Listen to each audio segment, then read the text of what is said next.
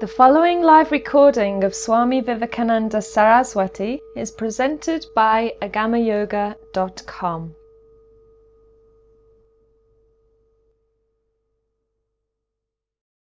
And continuing with the exploration of the moral and ethical levels of yoga, we reach today at one which is a bit difficult to understand unless you have the good explanations.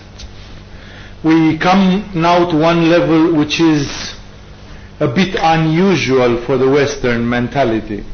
The third of the Niyamas is called Tapas, and while the name in Spain evokes delicious appetizers and lunch starters, in India, in yoga, in Sanskrit, it evokes something infinitely more serious and more abrupt. Tapas comes from the Sanskrit root tap, to burn, from fire, and tapas therefore means to be ardent, to be fiery. It's a kind of reference to an attitude in which one has so much fire that one says, I shall move a mountain and nothing shall stop me. It's a kind of attitude in doing yoga in which, as I was telling a few days ago to some one of you, the yogis have this kind of view, okay, I took a decision to make 2 hours of yoga every day, and then after 3 days I discovered that I'm getting weak and lazy and I'm doing 4 hours, I'm kind of getting terribly stubborn. I'm getting kind of fanatically stubborn to do what I want to do. This kind of ardor which says there is nothing in this world which can stop me and I'm going to fulfill my goals is precisely the attitude symbolized in tapas. To understand this point is a little bit difficult because you see, we the Westerners, because of our culture in the latest centuries, we have become what the ancient Greeks would have called hedonists. We are simply in the search of absolute pleasure. Our whole life should be an endless laziness. Today, even if you don't have remote control to your television, has become a big problem because standing up from a chair and going to change the channels with your hand is like a terrible thing. You forget that 50 years ago people would have considered that having a color television would have been a luxury. But no, the mentality changes. That means life is tending to become more and more lazy. This kind of laziness involves this mentality that, you should not search for trouble, you should not make things difficult. Well, that's exactly where the yogis beg to differ. They seem to say with tapas, if your life is too easy, make it a bit hard. That means give yourself some challenges. Flex a bit your muscle. A little bit it's like that mentality which seems to say that if you grow in a glass house, you would be totally unprotected to intemperies. And the first time you will be taken out in the real weather, in the real frost, in the real wind, you will simply die because you are unaccustomed with difficulties. So basically the yoga mentality would have seemed to say, create challenges, fight with some obstacles. If you don't have them, put them there.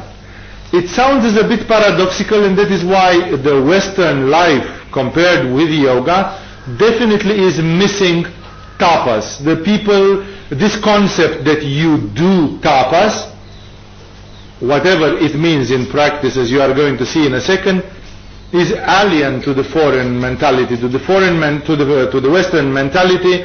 It's kind of, you do an effort if you have no choice. If you have no choice, have to wake up at 7 o'clock in the morning and to do that thing. But for the rest, that you should decide out of your own sweet free will, I am going to wake up at 6 o'clock in the morning and do this and this. It's a little bit like a masochism, like why should you do it?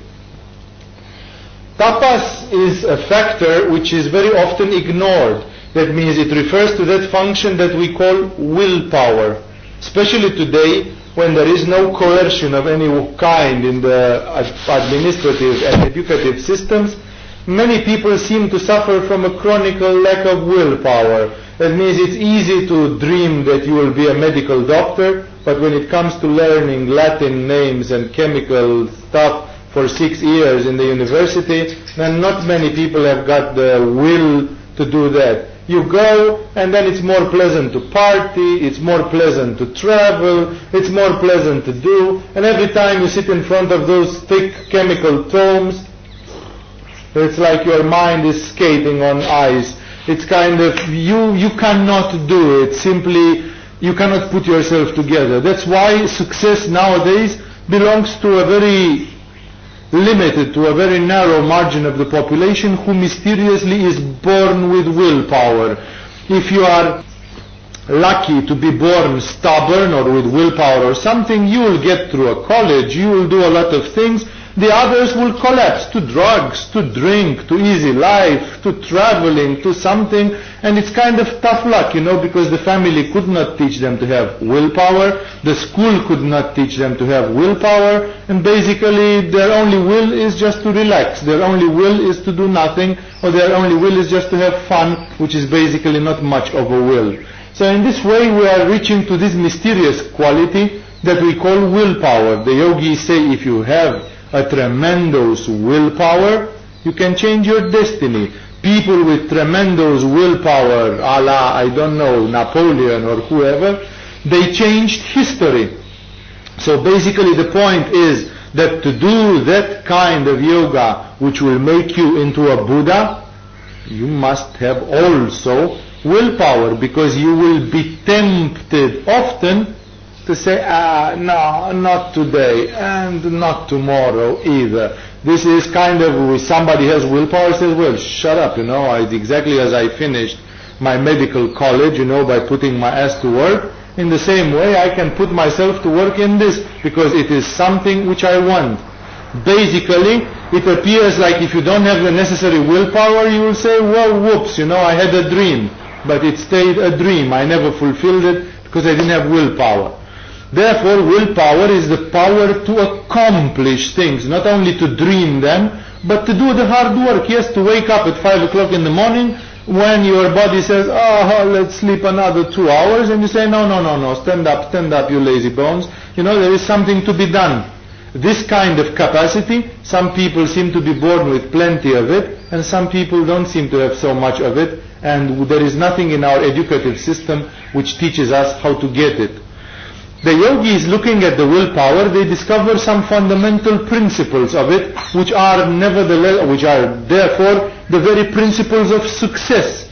Because the yogis say with willpower you succeed. Of course, if you put your willpower in a stupid direction, like you become the fermentator of an absurd revolution or whatever, the propagator of an absurd fashion or something, yes, these people are also stubborn and they have a lot of willpower, only that it's a willpower used in stupid ways, or at least some people would say that is used in stupid ways. Let's not be judgmental on that abstractly like this.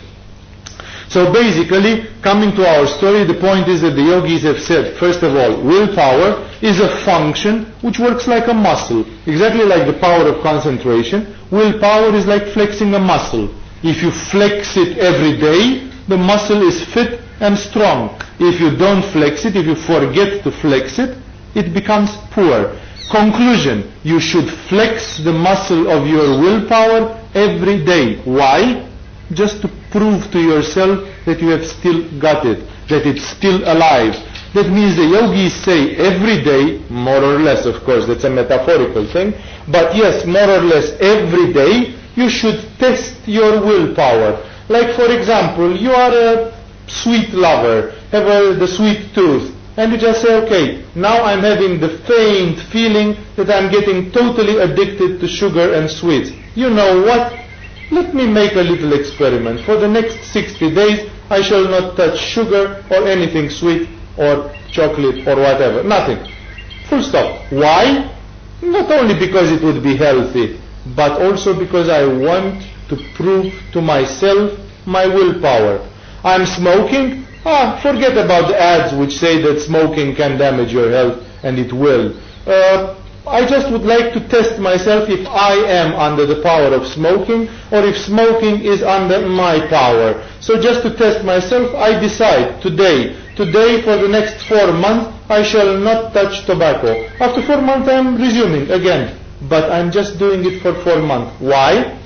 just to flex my muscle, to show myself that I can do it. In this way, the yogis say that the person who practices yoga does always acts of tapas. This is what tapas is, to give yourself a challenge. It's true, as you are going to see in a second, that challenge can sometimes be absurd, ridiculous, and then although it is technically speaking a tapas, it becomes a ridiculous tapas or a useless tapas, or better said, an absurd tapas. But let's not jump, let's not anticipate.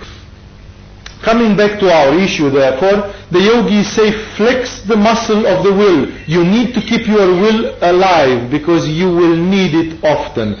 That is why you need to make acts of will. It is not an act of will to do something which you like, because something which you like you do out of your own desire. It's an act of will to do something which is neutral, or something which might be even a little bit difficult to you, such as waking up earlier 1 hour every day, or quitting sugar for a while, or tobacco, or coffee, or anything you feel you are dependent, or if you talk too much, shutting up for a while, or what if you move too much, stopping from moving, or if you are lazy, putting yourself to move. That means doing things by pure will, simply by deciding that you want to do them. This act, the second thing here with the willpower, and this is what gives the typical coloratura, the typical shade of tapas, is that the yogis have discovered that there is one more law which governs the functioning of will, and that is, if you will to do something and you do it, your will as a result of that is empowered and reinforced. That means every success of your will makes your willpower stronger, and every failure of your will makes your willpower weaker. That is why the yogis have said you should never decide to do something which you cannot do, because you don't want to do that. If you decide you are going to quit smoking and don't, your willpower will be weaker, and the second time it will be worse. It will be more difficult to do that. That is why the only way to do is to build your willpower with smartness, intelligently, starting from small things. If you say, I'm not going to smoke for 6 hours, and you don't smoke for 6 hours, somebody say, it's a minor victory. What is not? You often forget about smoking for 6 hours. It's nothing. It's not true. It is an act of will. I said I won't, and I don't. That means I planned and I fulfilled. In the book of my mind, it appears as planned, as fulfilled, and therefore my willpower paradoxically is growing stronger by such acts. And therefore the yogis say you should start with whatever you want to start, which is fit to your status, but you should never go back on it. Tapas is not only acts of austerity, acts in which you push yourself to do something which normally you wouldn't do just by your own nature, something which comes from your own willpower, but it is to push yourself in such a way that you cannot come back on the decision. That means a tapas in yoga comes closest that you can speak, although it is not such a thing, I would like to underline it, but it comes closest to a religious vow. That means if you took a tapas, there is nothing in this world which can stop it. Even if the Third World War stops, even if your mother dies, even if your cat falls ill, and even if the heaven falls on earth, you may not stop a tapas. A tapas will not stop under any circumstance unless you are dead, paralyzed or ill beyond redemption, and you cannot move and you cannot fulfill your tapas. If you are in the physical impossibility to fulfill it, then it doesn't matter because it's out of your hands. Else, a tapas needs to be fulfilled whatever the circumstances. Even if somebody says you are absurd, you do fulfill the tapas. If you took the tapas of meditating 1 hour every day, even if it is 3 o'clock in the night and you have been running through town the whole day and you are tired, you come at home and say, shucks, it's 3 o'clock and I didn't do my 1 hour of meditation. Well, you know what? Tough luck. You don't go to bed. You just sit yourself in a painful position so you shouldn't fall asleep, and you just do 1 hour of meditation and you go to bed at 4 o'clock, and next time learn to do it the first thing in the morning, not the last thing in the night. This is how it goes with the tapas. You simply will not bend. It's like you are making a complete inflexible decision, and there is nothing and no one that should change that. That is why the yogis say if you don't feel up to such a tapas, you better don't take it. Because if you decide you will do that and you don't do it, your willpower will be weakened by such a stupid decision. Decide that you will do 5 minutes every day and stick to those 5 minutes for the next 6 months or whatever you decided. That will strengthen your willpower more than if you decide that you will do 2 hours of meditation every day and actually you never do it, or you do it only from time to time. You have to fulfill what you said to the letter, to the minute. For example, let me show you exactly how strict this is. Let's suppose you take a tapas of fasting, because fasting can be a healing method, it can be a purifying method, but it can also be considered a tapas. Why? Because when you fast, your animal nature says food, food, food, let's eat, you're hungry, I'm hungry, and you say no, shit, nothing, shut up, I'm fasting, 24 hours, no food, bum. I'm doing it to purify myself or whatever, but still it is an act of will after all. Then if you decided that you are fasting 24 hours, you are not allowed to fast 23 hours and 59 minutes.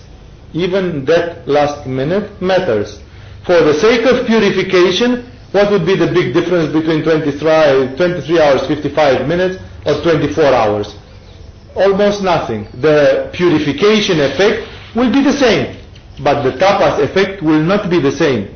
The tapas effect makes that even in the last minute, some little something inside your brain says, it's almost 25, forget about 88, 23, 55, 24, what does it matter? No, for the tapas it matters. 24 hours, 0 minutes. More is okay, but less, not even 1 minute is okay. It's simply a principle of the mind. It's simply completely inflexible.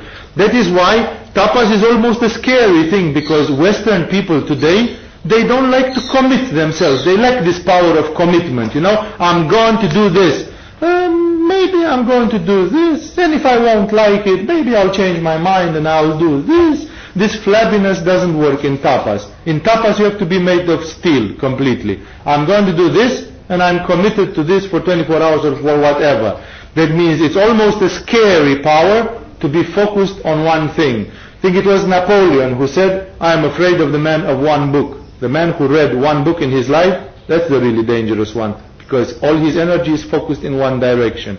The others who are scattered in too many things, they disperse their power and they will never become like a laser beam. The real power is that one of being focused. Tapas is exactly this, to have fire, to be ardent, to simply, if you decide something, to have this kind of enormous stubbornness that nothing can stop you.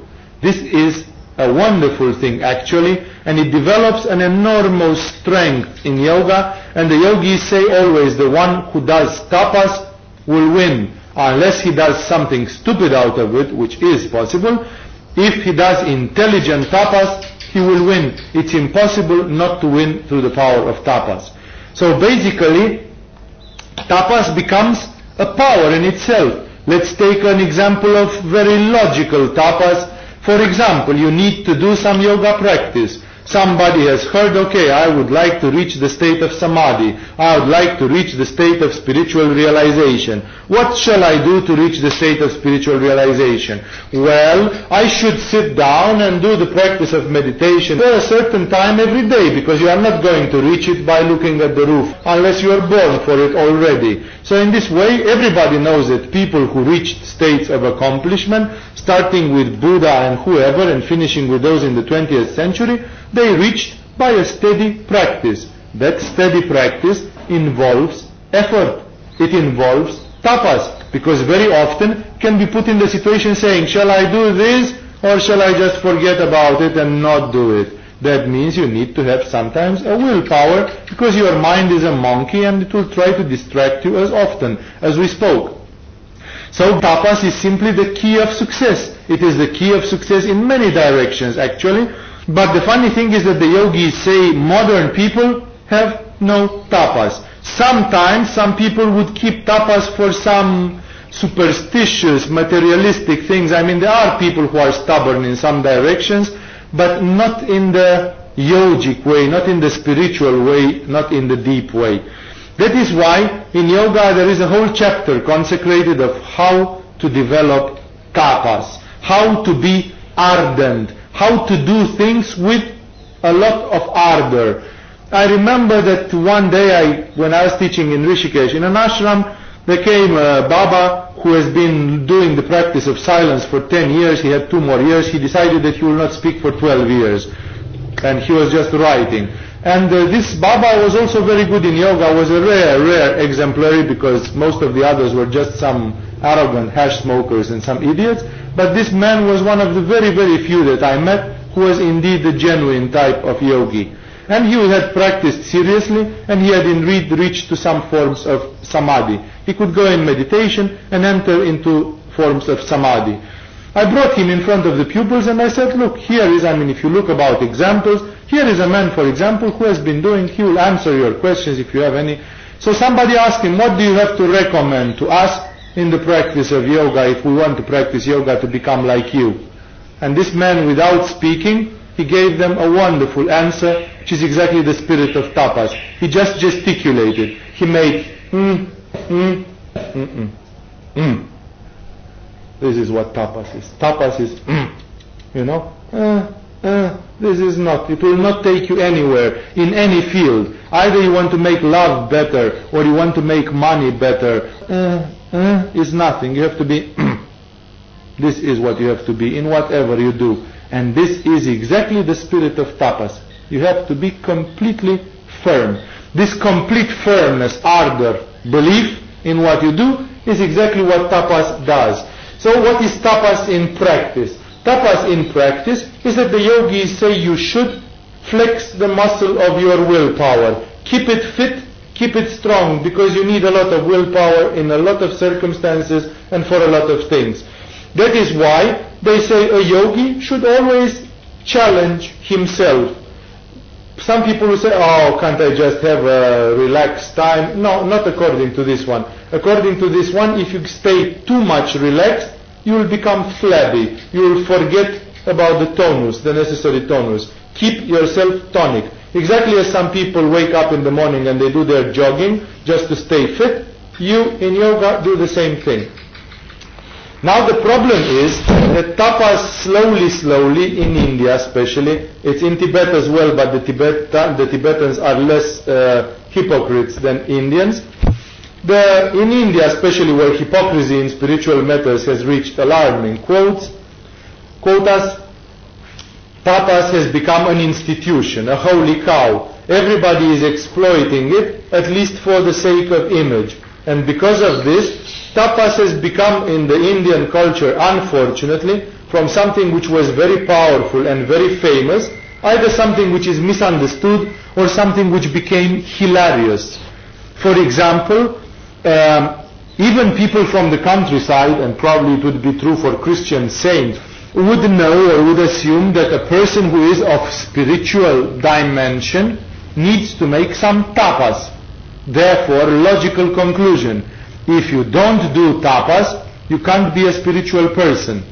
Consequence of this way of thinking. Many Indian babas, and especially people who are ashram leaders and so on, either for real or for not, they have to pretend that they do tapas, because if they don't do tapas, the peasants will say, you are not a yogi, you are not a real spiritual person.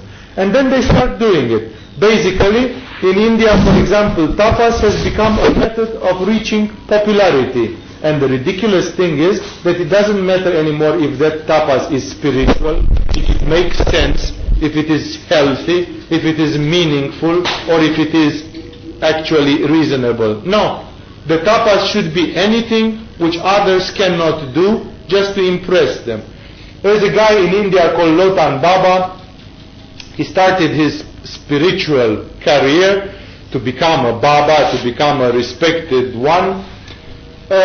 He decided to stand on one leg, like the Maasais of Africa, standing like a stork on one leg, Basically what they do, you bend one leg back and you tie it up with a rope or something, and basically you stand on a single leg like this. For how long? You would not believe for how long. This Lotan Baba stood on one leg for 1 year, full. That means day and night. In the night, you are just having a swing hanging from the branch of a tree to this height, so it's 2 ropes with a piece of wood, and you just put your elbows on it and lean a little bit on it like this. This is how you sleep.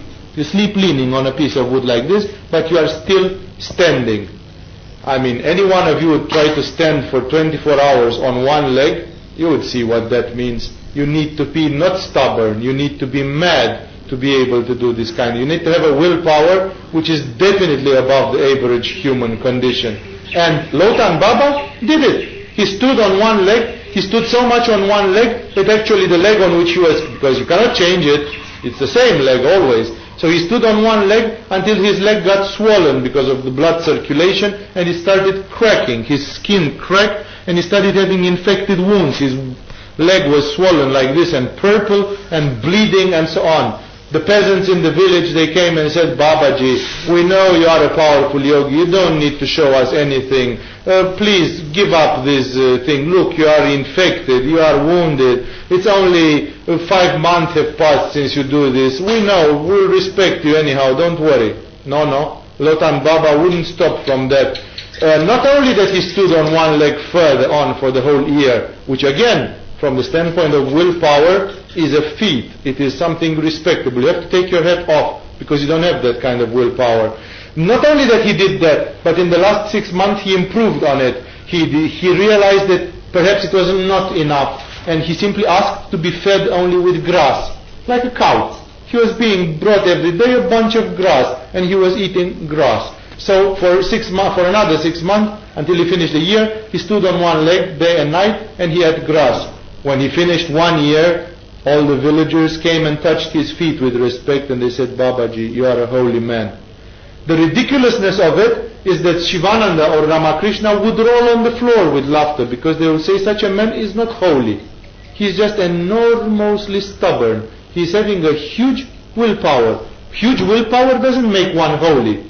But see, this is how the Indians are, simple-minded at some things. For them the man was holy because he stood on one leg. Again, it's on one hand it is good to laugh of such a thing. On the other hand, it's not so good to laugh because actually you cannot do what the man did. And therefore you should think, wow, are there such people? Well, Lotan Baba had to do it again. After a few years, he felt he was sliding into oblivion and he had to refresh his reputation.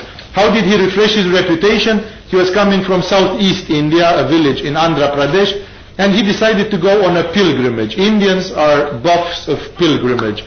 All the time they have some religious festival, they stop work and they go on pilgrimage. Where he should go on pilgrimage? In Amritsar, in Jammu, in the north of India, near Srinagar, at the temple of Vaishno Devi. But you know what? Lotan Baba was too much of a special person to go in pilgrimage just like every other citizen. So he simply had to go by rolling. The name Lotan Baba means the rolling Baba. He acquired it because he started rolling on the road, like a pancake, like this. Put himself on the side, and he started rolling on the side, like this. Of course, rolling 30 kilometers per day or something like this, he got wounds on the elbows, wounds on the knees and so on. He kept on. But you know what? Lotan Baba was a very unusual person. He could not roll straight to Amritsar because it would have been too easy. He had to touch the whole India in his pilgrimage. So he decided first to go to Bombay, to Bangalore, to Bombay, then up to Delhi and then north of India. He basically rolled some 4,000 kilometers or something like this. Maybe I exaggerate, but I think it was thereabout. Lotan Baba took, 7 months to roll up to Amritsar. Summertime, winter time, monsoon time, roll up Lotan Baba with a bunch of 20 villagers who found nothing better but to come with drums and cymbals and to sound it on the roads. So he had a whole retinue with people with flags and stuff. Lotan Baba was rolling to his holy pilgrimage to Vaishno Devi. He reached there, he came back, he was a very holy man. This is an example of tapas, turned into a ludicrous, ridiculous, absurd thing where the principle of tapas remains. That means the man did it, and definitely it was not easy, but he did something which only reinforced his willpower. This willpower, as the name says it, it's on Manipura chakra. It's tapa, fire, fire. When you do tapas, your Manipura chakra becomes really strong. But when Manipura chakra becomes really strong, also your ego becomes really inflated and strong. The result is that people who do tapas absurdly, they develop sometimes incredible amounts of ego and arrogance. I personally have met people in India who bragged and boasted, because that's the thing of it. When you do tapas, you have to ring the bell so that everybody knows, have to rub it in the face of everybody, because else who will enjoy it, right? So I met people who bragged about all kinds of tapas, and most of them that I met, they were just arrogant jerks, people of very unpleasant character. They didn't have any spirituality, they just had a lot of ego, and basically they just wanted to rub it in your face that you cannot do what they did, and by what they did they were holy. Some of them who were gifted by nature with less stubbornness, they still had to prove that they were holy, and therefore that they did something. And then they had absurd tapases, such as one Baba, and I met a few who bragged about this, bragged to me that his tapas was to keep a fire alive for 14 years.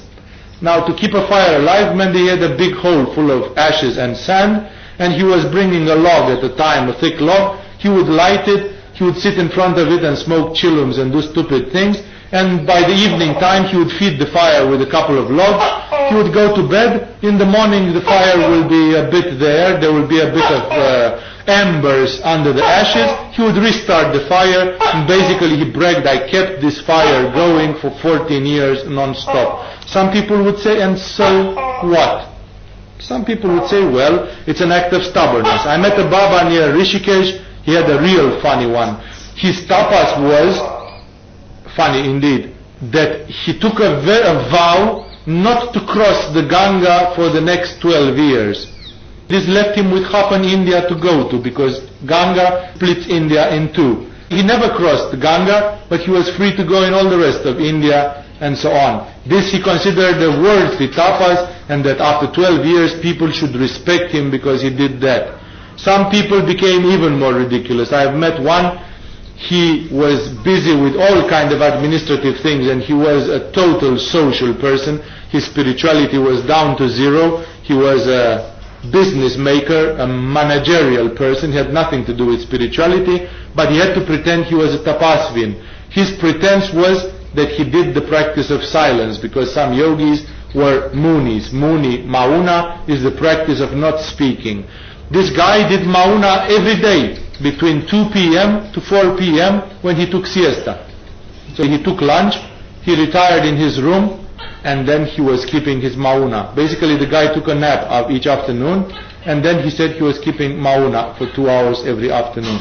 People, to see how credulous the Indians are, they even nicknamed him Muniji, the Muni, the silent monk. The guy was far from silent, but he had to build up an image. The Indian peasant are crazy with this. If you are a tapasvin, if you do tapas, you are a holy man. You can be respected. They will bring you donations. They will believe in your holy powers and so on, although most often it's a pretense. This unfortunately has led to both hypocrisy, falsifying, inventing ridiculous tapases, absurd things, and it also has led some people of searching for tapas absurdly. Let's do tapas because else people will not respect us. They did it for the respect of others. Perhaps they should have read the word of Jesus at some time, who said, if you are going to fast one day, he said, don't show to anybody that you are fasting. He said, smear your hair with oil, wash yourself, look fresh, and don't brag to anybody, oh, I'm fasting today, I'm doing tapas. Because he said, if people praise you, you already took the payment for your tapas from the praise of people. If you want to get something else from that tapas, you better keep it secret, because the tapas that you keep secret perhaps will not increase your ego, will not inflate your ego. It is good to do tapas, but not for glory and reputation. That is an absurd use of it. The Indian story, the Indian lore, therefore, is full of tapas, and sometimes, unfortunately, it is used absurdly. People taking tapas not only which are absurd, but sometimes, and that comes completely out of yoga, that is, the yogis at least would laugh of those who do ridiculous tapas, but there are some in India who do morbid tapas, sick tapas, mortifying tapas. There are, for example, some of the Naga Babas. These are already in the category of extreme ascetics. One of their tapas, which only the strong of the strong do, is to destroy one of their arms just in the service of an idea. The technology by which they do it is terrible. They just take one arm, they tie it like this around the head with a rope, and they keep it like this for, let's say, 6 months. Because the blood cannot circulate properly, the arm is simply shrinking and dying. It withers. It simply becomes dead. So basically after 6 months, if they take the rope, it's ossified. It's not alive anymore. It just became a dry thing. You cannot feel it. You cannot move it. It looks horrible like this. But the idea is, look at me. I gave my right arm to God. Am I not determined? I have seen such one in the Kumbh Mela. I have looked in his eyes. This man had frightening eyes. He had a willpower. I don't know if I have ever seen so much willpower in the eyes of anybody like that guy. That guy, everybody was stepping aside on the street when he came. Had such an aura on Manipura. He was completely amazing. He had this thing like this. He was totally naked, smeared in ashes. He walked like a king in the middle of the street. And his eyes said very clearly, I gave my right arm to God. You are a bunch of no goods compared to me. I am not the guy who will do a family, who will do hanky-panky, who will open a boutique, who will run for money. No, sir. I have given my right arm to God. I am completely dedicated to this thing. The idea is amazing, and the accomplishment of it is totally ridiculous and morbid. Remember, the great yogis of India, Shivananda, Yogananda, Maharishi, and many others, Ramakrishna, they have vehemently denied this idea of tapas. They said to make a tapas which destroys you is as guilty as suicide almost. It is a complete denial of the common sense and of the laws of the divinity. That is why the yogis are refusing this kind of thing. I have seen in India Babas, to prove their determination, they were piercing their hand. They were just simply putting a knife to their hand, and they were going with a knife, with a iron blade, through their hand like this. They were just going, and they had barbed wire around their arm. Like if you ask them why, what would this bring to your spirituality, to your meditation, they wouldn't be able to tell you anything. It was just an act of showing off and the kind of willpower out of control, simply. There are Babas in India, this comes on the ridiculous side, but again it's a mortification, who mutilate their genitals. For example, some of them, they stretch their penis. There is a bunch of Babas in India, they tie stones to their penis, and they don't stop until their penis becomes 1 meter long. And when it's 1 meter long, you can roll it like a hose and put it in a pocket here at your waist. So they carry their penis in a small pocket here, and they can swing it like this, And the idea is, look at me, my penis is not for hanky-panky, I can pee through it. That's the bottom line. My penis is the holy Shiva Lingam. I am a holy man. I'm not doing it. It's ridiculous. Ramakrishna was 100 times more holy than them, and so was Shivananda. And they never felt the need to mutilate their penis to show to people that they were spiritual in any way. These are complete misapprehensions. They are complete mix-ups of things, misuse of tapas. I've seen in Kumbh Mela one, not only that he was able to do all kind of tricks with his penis on a blade of a sword, he was rolling it and put a guy's stand on it and so on. It hurted only when you looked at it.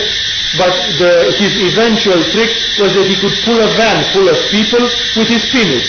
He got a chain, put it around his penis, and he was running like this, and to the side behind him he had a van full of 8 people or something. He could pull it with his penis. It's ridiculous. You'll never see Paramahamsa Yogananda pulling a van with his penis just to demonstrate what? These are simply cheap things, So that's why tapas is becoming sometimes ridiculous. These people consider themselves tapasvins. In this way, you can invent any crazy tapas. For example, you could invent a tapas. Next month I am going to wear shoes which are 2 numbers smaller than my regular number. Of course it will be dead painful, and it will take a huge willpower to go 1 month with shoes which are dead painful. But to what use? That is not a yogic tapas. That is an absurd tapas. And the yogis especially have been angry at tapas which destroys the body, which is mortifying. Even a Buddha who spent 12 years in the forest, after 12 years in the forest he discovered that what he did was not good. He said, I'm stretching it too much. This is like he was doing tapas, like eating a grain of rice per day and things like this. And he said, it's not good. This is not reaching to enlightenment. I have to loosen a little bit up because else I will never reach. And the other ones who did they said, Buddha. He fell, look, he's a weakling. He can't keep his discipline anymore. But Buddha realized that he was doing a stupid tapas and senseless tapas. Even the fathers of the desert, the great Christian ascetics from the deserts in the 4th century and 5th century, when you read what they did, you are amazed. You hardly can believe that people on this planet, that human beings on this planet, could do such amazing self-discipline, such amazing acts of austerity. But they never forgot to say, if you do acts of tapas and by it like fast, and by it you destroy your body, you are guilty of self-destruction, of spiritual suicide. You should not do.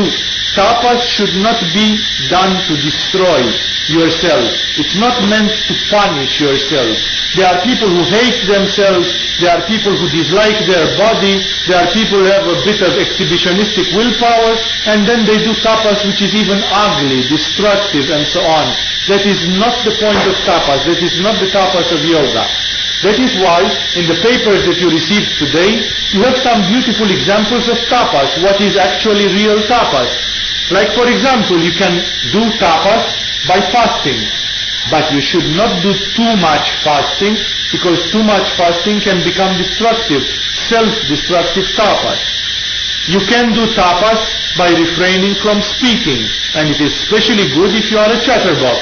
If you speak too much, then refraining from speaking a few hours a day, or maybe even 24 hours at a stretch, is a wonderful spiritual exercise.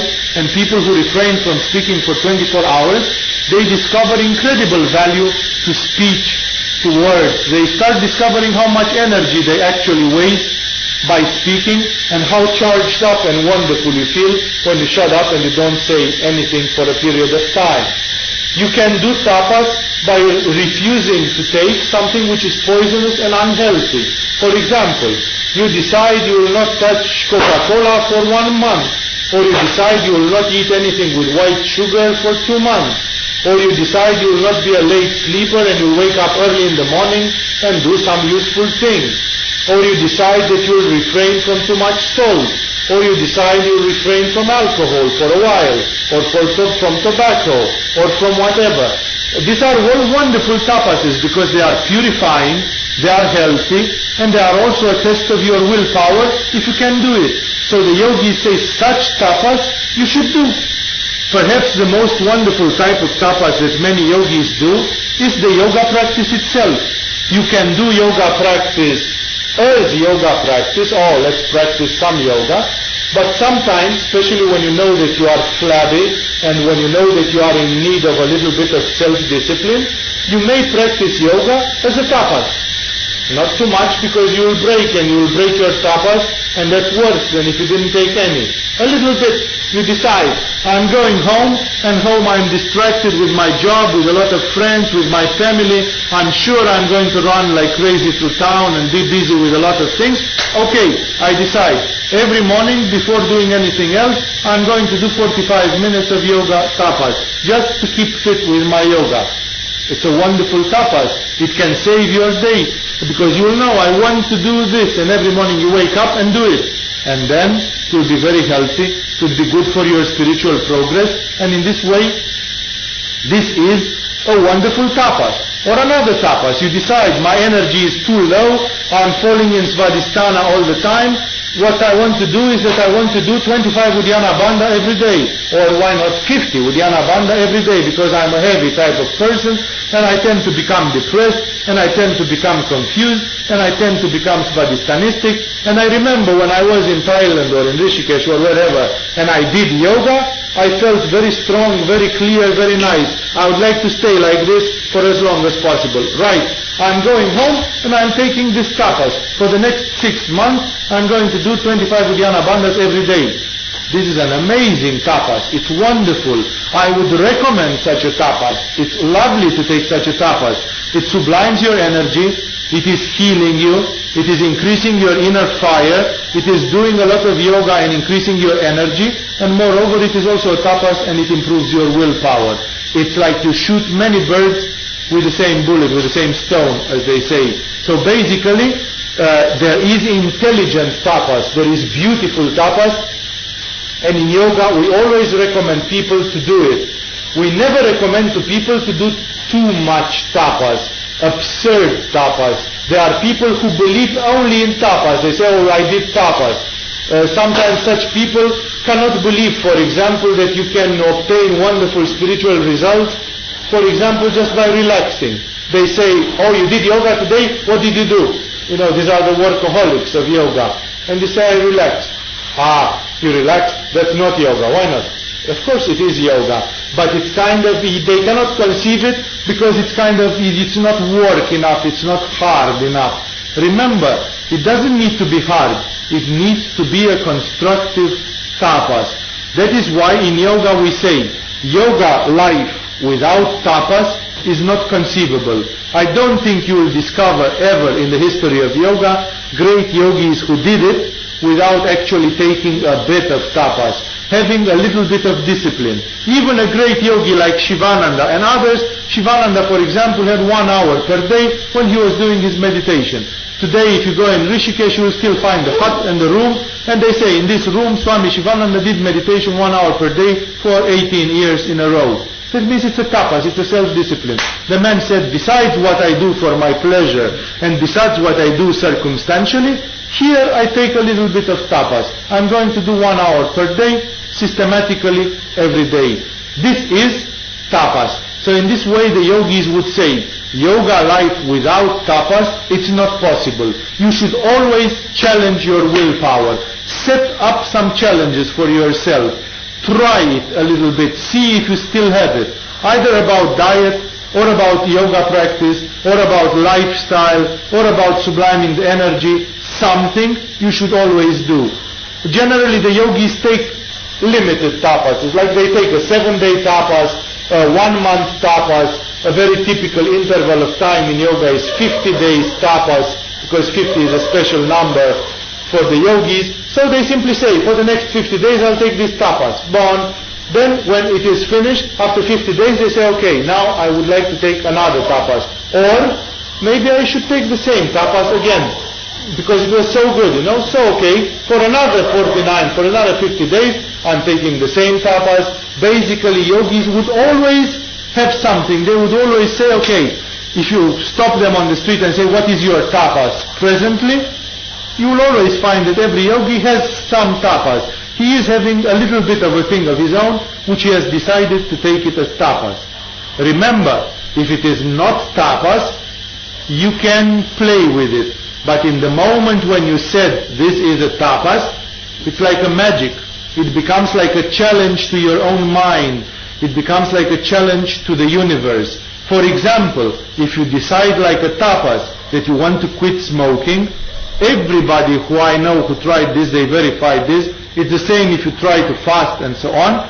Exactly when you decide you are going to quit smoking, your friends start inviting you with the most wonderful cigars and cigarettes for free. And it's like, you know, it's the luck of the pig because you didn't have money and whatever, and now you have the most extraordinary opportunities. And the funny thing is that if you collapse and you restart smoking, then everybody will forget about you the next day, and they will not give you anything anymore. When you want to fast, exactly then there is the party of your best friend who celebrates their birthday or something, you know, and they say, I hope you are coming Friday on my party. And you say, oh shit, not Friday. Friday is my fasting day. I'll fast on Friday, you know. Then you have a choice. Shall I quit my willpower and my idea of fasting and just go to a party like every Tom, Dick and Harry? Or shall I stick to my willpower and the heck with it? It will make me unpopular perhaps, or people will say, Michael is weird, you know. We invited him to a party and he came, but the stupid git was not eating, you know. This guy is doing some yoga, his brain was, forget about it, you know. This is the thing, exactly. The tapas will always bring a kind of challenge, a provocation. In the moment when you set it up, it's like nature will test you. You will see really when you will try your first acts of tapas that it's like it's becoming more difficult than it should be. You said, I thought it would be easy, you know. But then it's like, you know, something, a force of this nature says, really, let's see. Can you? Really? Let's test you. You know? And then it's kind of, whoa, you know, it's suddenly, I never thought that it will get so difficult. I never thought that actually, I never thought about this, that this will come up. Yes, it comes up, and then it's the big story. Do you resist or not? If it's a tapas, you must resist at all costs. People who break tapas, they usually go exponentially. For example, and it has happened to me as well, it's not that it doesn't happen. Let's say you decide, I'm going to fast on Friday. Just because if I found out that Friday would be a good day for fasting, and I need to fast one day every week for my own health and purification and balance and good. So I will fast on Friday. But I don't know what happened. I woke up in a rush. I ran to the university. I did something. On the way, I drank a soft drink because it was hot in town. And then I say, oh shit, it had sugar in it. Basically, I broke my fasting because I cannot take sugar and proteins and things when I'm fasting. I can just take water. So I'm saying, I spoiled my fasting. Stupid, careless. You know, I'm not aware. I just didn't think and drank, and then I realized, but it's Friday, and so on. Then, when you do such thing, if you really are in the spirit of tapas, then you do it like this. You said, okay, I broke my tapas today, then next week I'll fast 3 days. Why? Just to punish myself, you know, just to show myself that I should not be unconscious and careless. I broke my fast this week. Okay, next week I'm fasting Wednesday, Thursday, Friday. 3 days instead of 1. Why? This is the law of tapas. This is how people who do tapas, this is how they feel. This is this ardor, this fire. When you have this fire in you, you say, yeah, I screwed up. Okie dokie, you know, I'm going to show you who's in charge here. Boom, you know. Next week I'm just tripling it up. Because it's the spirit of tapas. So in this way, that's why in tapas you don't really want to break your tapas. Again, I'm saying, you better don't take one for a while, or you don't take strong ones until you become convinced that you can do them. If you are not sure you can fast one day, maybe you fast 12 hours, you know, you just fast until noon. It's still a victory. I skipped breakfast, I skipped early lunch, okay, I ate only in the afternoon. It's still a little proof of willpower and that I'm consistent with myself. Later, after I did this for 3 months, once a week, maybe I can dare to take it to sunset, you know, like the Ramadan, like the Arabic Ramadan. Okay, I'm going not to eat anything until the sun sets. So it's a bit stronger, I'm having more willpower, I can cope with this. So this is the spirit of tapas. I would like to tell you 2 more things about tapas, 3 more things about tapas, so you understand.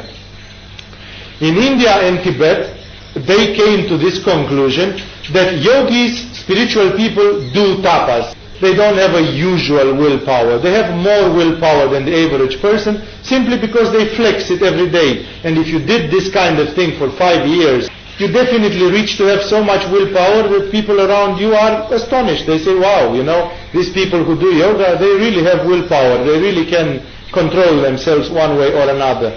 And it is true. And then there appeared this thing that, wow, spiritual people do tapas. And because of this, as I told you, this became an institution. It became to be exploited not only for the reputation that it gave. If you do tapas, we are going to touch your feet. You are a holy man. We respect you because you do tapas. Not only for this, but it got all kind of other values. For example, doing tapas has become the universal ignorant method for accomplishing anything. That means when you don't know what to do, there is always one way of accomplishing still whatever you want to do. By tapas. Tapas is considered in India and in Tibet as having practically a magical value. You can obtain anything with tapas. You will find out that in I don't know which Purana from India, the demon Ravana did 1,000 years of tapas, and he got from the gods the gift that he could not be defeated by any human being. So then he became like invincible. He got it by tapas. He did 1,000 years of superhuman tapas.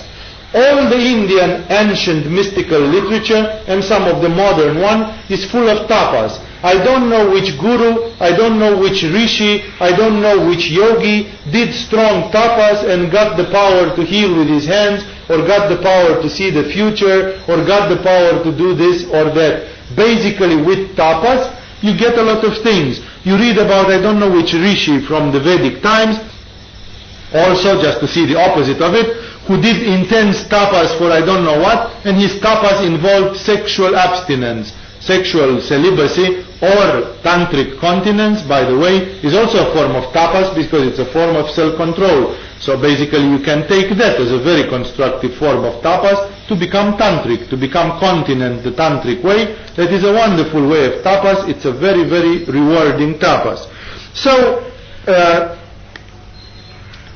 I don't know which rishi was doing tapas, and then there came one of these nymphs, apsaras from the forest, and she seduced her with his charms because the guy hadn't been touching a woman for the last I don't know how many tens of years, and he got horny and he had sex and he screwed up his tapas. He destroyed 30 years of tapas, and then he had to start all over from scratch. You see here the idea is very clear. When you do tapas, it's like you gather good points. It's like you have an account in the bank and you put up good points in it, and when you reach 100 points, you can claim the turkey or whatever the prize is, So in this way, basically the tapas is accumulating merit, is accumulating points in your account. And when you reach enough, you can transform them into a power, into something of sorts. That is why it's paradoxical. Many people believe that first of all with tapas, you can accomplish even magical things and progress in yoga. In Rishikesh I'm telling them even the story of Ganga, the famous mystical river of India, is a story of tapas, because Ganga, according to the legends, has been brought to earth by tapas. A king Bhagirath, he did tapas by standing on one leg for 1,000 years. This idea with standing on one leg is not quite new. It's from the legends. This Lotan Baba, he took it from some other legends. So this guy stood, but not 1 year, he stood 1,000 years, says the legend, on one leg, until he made Lord Vishnu appeared in front of him.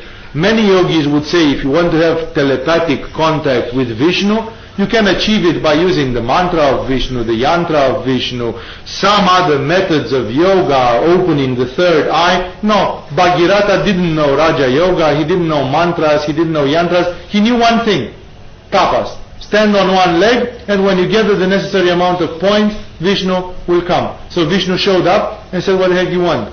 So Bhagirath said, well, send the Ganga. No, there was a whole story. So Vishnu had the point. He said, well, I will send it, but Ganga is too powerful. If it falls directly on earth, it will split the earth and destroy it. So the only solution I can see is to speak with Shiva, and Shiva will get it on his head, and because he's a blokehead and he will be immune to it, and then the Ganga will flow through his long hair, like you see always in the Shiva images, that Shiva is having the Ganga coming from his hair, and then it comes softly on earth and it will be friendly. So now Bhagirath had to please Shiva, so that Shiva should put himself into this job. So what did Bhagirath do? He did another 1,000 years of tapas on the opposite leg. It's as simple as that. It means you can always do it the stupid way, the hard way. The hard way of doing anything is with tapas. It requires only stubbornness and an incredible perseverance. So basically, this belief goes completely in the Indian lore. You want to achieve something, you can do tapas for it. This becomes even a kind of magic. In India, people do tapas so that their crops should be healthy, so that their cattle should be okay, so that their child should be received in I don't know which superior institute of engineering. You do tapas for anything. You know, women do tapas to get a good husband. I personally know a case, not in India, in Romania, ridiculous. There was a girl, she decided she wanted to try a fast. She decided to do at least 42 days of black fasting, because it's a tradition that some prophets like Moses and Jesus himself, they did 40 days of fasting in the desert. So it's a kind of a typical thing to test your strength to go and so on. So this duration is not coincidental, 6 weeks. 6 weeks is the Lent before Christmas, is the Lent before Easter. It's a classical duration for some self-testing. So this girl did, but she also had a problem. She was in a relationship with a guy and she wanted to get that guy. So she simply consecrated her tapas, stupid girl. She could have consecrated it to reach enlightenment or something. Now, she consecrated her tapas to get Eugene as a husband.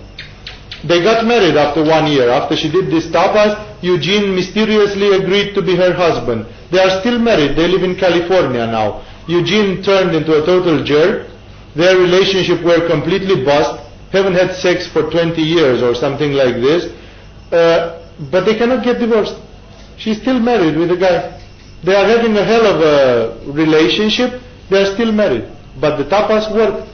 She got what she asked for. That means that tapas is a magical thing. It is considered to be working as a kind of sacrifice. When you cannot give anything, you can still give something. You can give your efforts and it will be like accumulating points somewhere.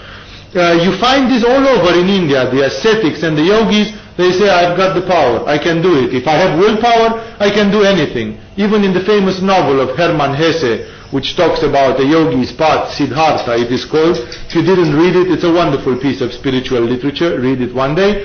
In Siddhartha one day he quits yoga and he wants to become a businessman and to get the most beautiful courtesan in town as a woman to himself.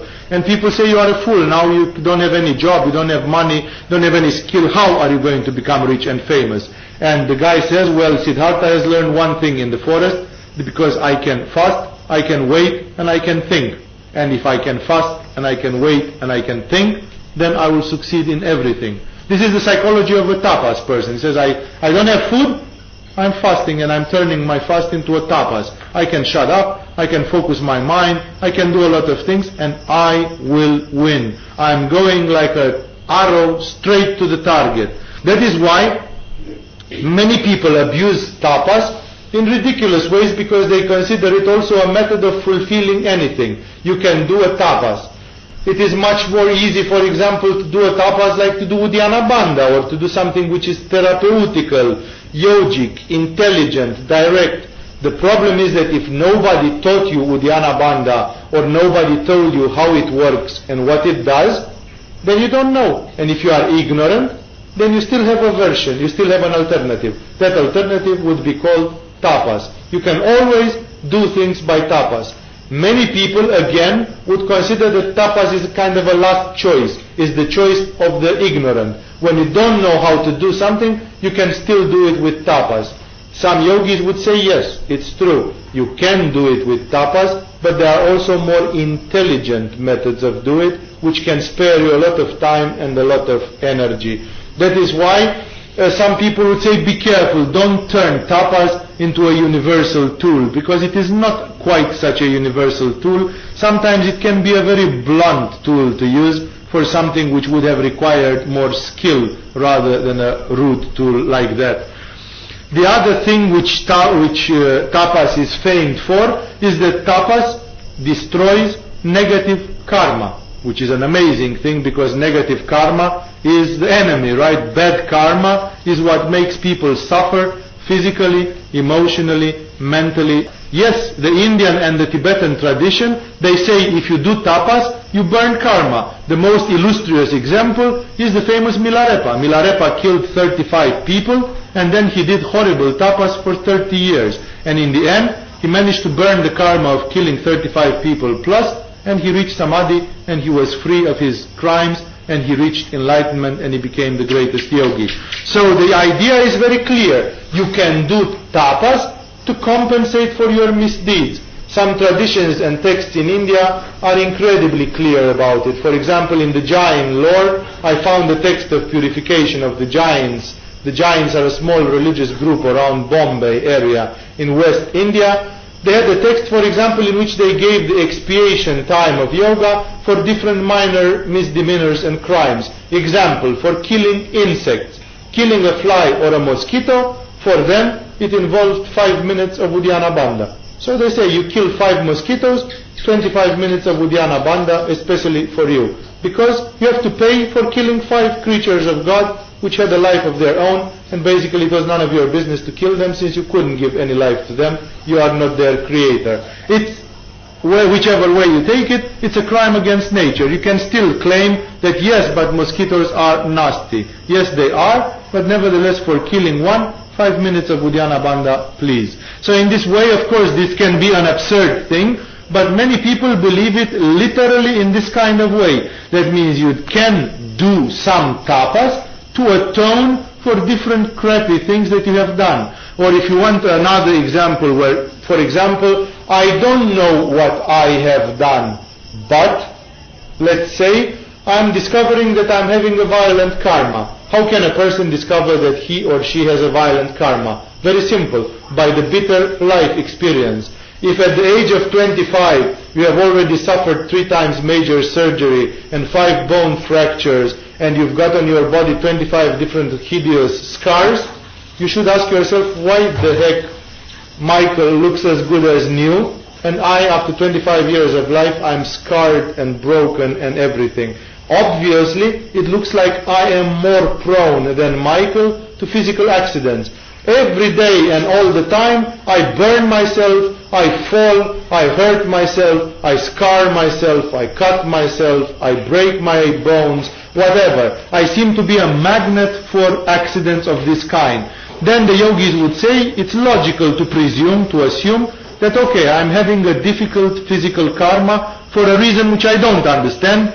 Maybe I've been just a Japanese samurai in my previous life and chopped a bit too many peasants in Japan, and now I'm starting to pay through the nose. So basically for a reason or another, I don't know why, but I'm having a heavy karma. Then some yogis would say there is a way to start compensating for it, diminishing it. For example, it was recommended in some traditions, fasting on Tuesday. They said fasting every Tuesday, it will diminish your violent karma. So in this way, the idea is as clear as it can get. That means some acts of tapas, they can destroy negative karma, but because you work hard for it. I know, for example, a girl, just to give you an example, she was having a big stomach problem, which was about to become a cancer in the stomach, because she was having stress, a chronic trauma, fulfillment. This area in her became very hard and very painful, and somebody who was very good at yoga told her, look, you are the kind of person who is prone for a stomach cancer because of your stressed nature and so on. So she said what to do. And then this guy told her, you should, for example, start doing a tapas of Uddiyana Bandha, because Uddiyana Bandha energizes this area, it does you a lot of good, so you should do tapas of this. So this girl said, how long? This guy told her, I don't know, 2 years or 6 months, I don't know what it was. How many per day? 25 or 50, whatever it was. So this girl, she said she started doing it. The idea is, on one hand I have a cancer in the stomach, and on the other hand I have 25 Uddiyana Bandha per day for the next 25 years. Which do I choose? It's as simple as that. I can pay it one way by suffering like a dog and even perhaps dying from it, and the other way I can pay it deliberately by putting myself to work. In this way, tapas was also considered even more. It's not only earning merit and earning glory and reputation, but it is a magic act, and it is also a payer of karma. For all these reasons, tapas, as I said, is quite an institution in India and Tibet. The Tibetans have been more serious about it, and when you read Tibetan yoga, it's impossible not to get impressed that some of the Tibetan yogis, they did tapas. Wow, when you read, you think, wow, was these human beings or superhumans? It's hard to believe. But yes, there was a lot of tapas in Tibetan yoga. Many yogis did formidable tapas. but unfortunately in the late centuries some people simply started using it histrionically, theatrically, playing it like a hypocrisy to build up a face, a front, a reputation. But still tapas has become a kind of institution because it has so many valencies. As a conclusion, because I could tell you many more stories, if you'll ask you will hear them. Of course the papers of today, they give you a lot of ideas of tapas, forms of tapas. There are some which you have probably never thought about. Read carefully to see what kind of tapas exist, what kind of tapas do yogis do. The healthy yogis, the common sense yogis, the balanced yogis, because again, you may hear about tapas which is insane or self-destructive. In yoga we refuse to hear about such tapas. It is considered as not being part of yoga. The great yogis, Shivananda and others, they denied it vehemently. They said, this is not yoga. If you do this, you are a madman, a self-destructive person. You are not a yogi. In yoga, we do tapas. We advise people to do tapas, but it should be nice tapas, yogic tapas, intelligent tapas, constructive tapas, measured tapas, not absurd and something like this.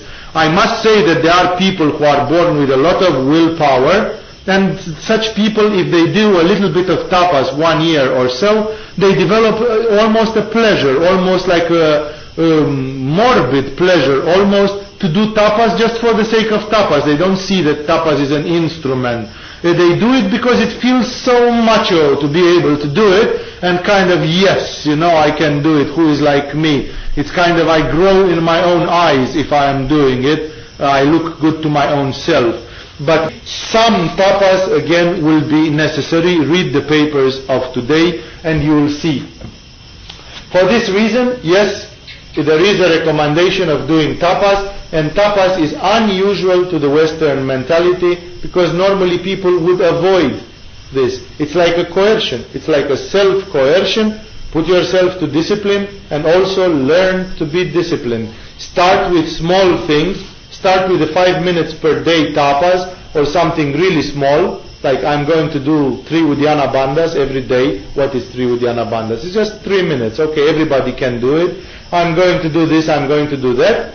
And slowly you will see that your willpower will increase and you will get to better and better measure of your tapas. But generally in yoga they would do some tapas because of its multiple values.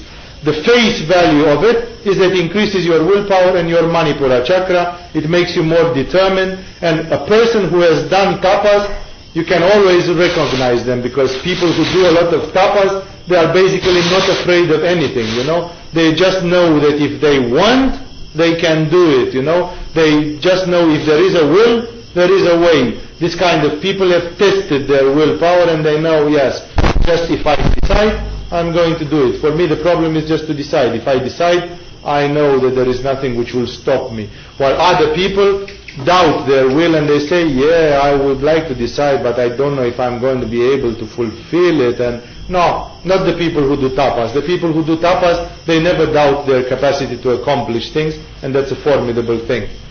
Well, a lot of things could be said. Let's conclude. Patanjali in his Yoga Sutra says, by the intense practice, by the staunch, by the persevering practice of tapas, the perfection of the sense organs arises, which is a very twisted way of saying siddhis or paranormal powers. Perfection of the sense organs, it means that you see what other people cannot see. It means that you hear what other people cannot hear. It means that you feel what other people cannot feel. It means that you can grasp what other people cannot grasp, reach what other people cannot reach, and so on. Perfection of the sense organs under the name siddhi means different paranormal powers, such as seeing the future, seeing the past, seeing auras, hearing subtle sounds of nature, being able to heal with your hands, being able to do this and that, all those mysterious paranormal powers from yoga. The yogis paradoxically say the perfections, the paranormal powers of yoga are all the result of tapas. You do tapas, the more you do, the more you are heading towards this kind of things, and the more they will appear. Because they require stubbornness, years of stubbornness, daily practice, so that you can reach masterliness. That's the bottom line of it. Patanjali says if you practice tapas a lot, you can reach even paranormal things, control over one's structure, which is exceptional, perfect like. In this way, tapas is an amazing thing, and it should be practiced. Again, I'm saying in yoga, you will always find generous amounts of tapas, although tapas should not become the only thing that you can do. If you can do only tapas and that's the only thing to do, according to the yogis, it's a bit simplistic. It's a bit that you are simplifying everything just to this one thing. Besides this, there is secret knowledge, there are secret yoga techniques, there is understanding of secret mechanisms of nature, there is a lot of shortcuts. Not everything comes just from raw force. There are also intelligent shortcuts, and those are also part of the game. To reach to them, you also need to gain some merit. You are going to see in the lecture of tomorrow what the yogis believe about this access to information, how does the information circulate, and so on. I will not say more. I have the clear feeling that I skipped the subject, that in the middle of this tapas lecture there was something I wanted to say, and now I don't know why I forgot it and skipped it. It doesn't matter. If it will come, it will come. If not, it will probably be in the papers. If not, perhaps your questions will take it out. I'll remember at some point or another. This is the lecture about tapas plus the papers that you have received. This was a live recording of Swami Vivekananda Saraswati. For more information, visit us on agamayoga.com or go directly to agamayoga.com/downloads.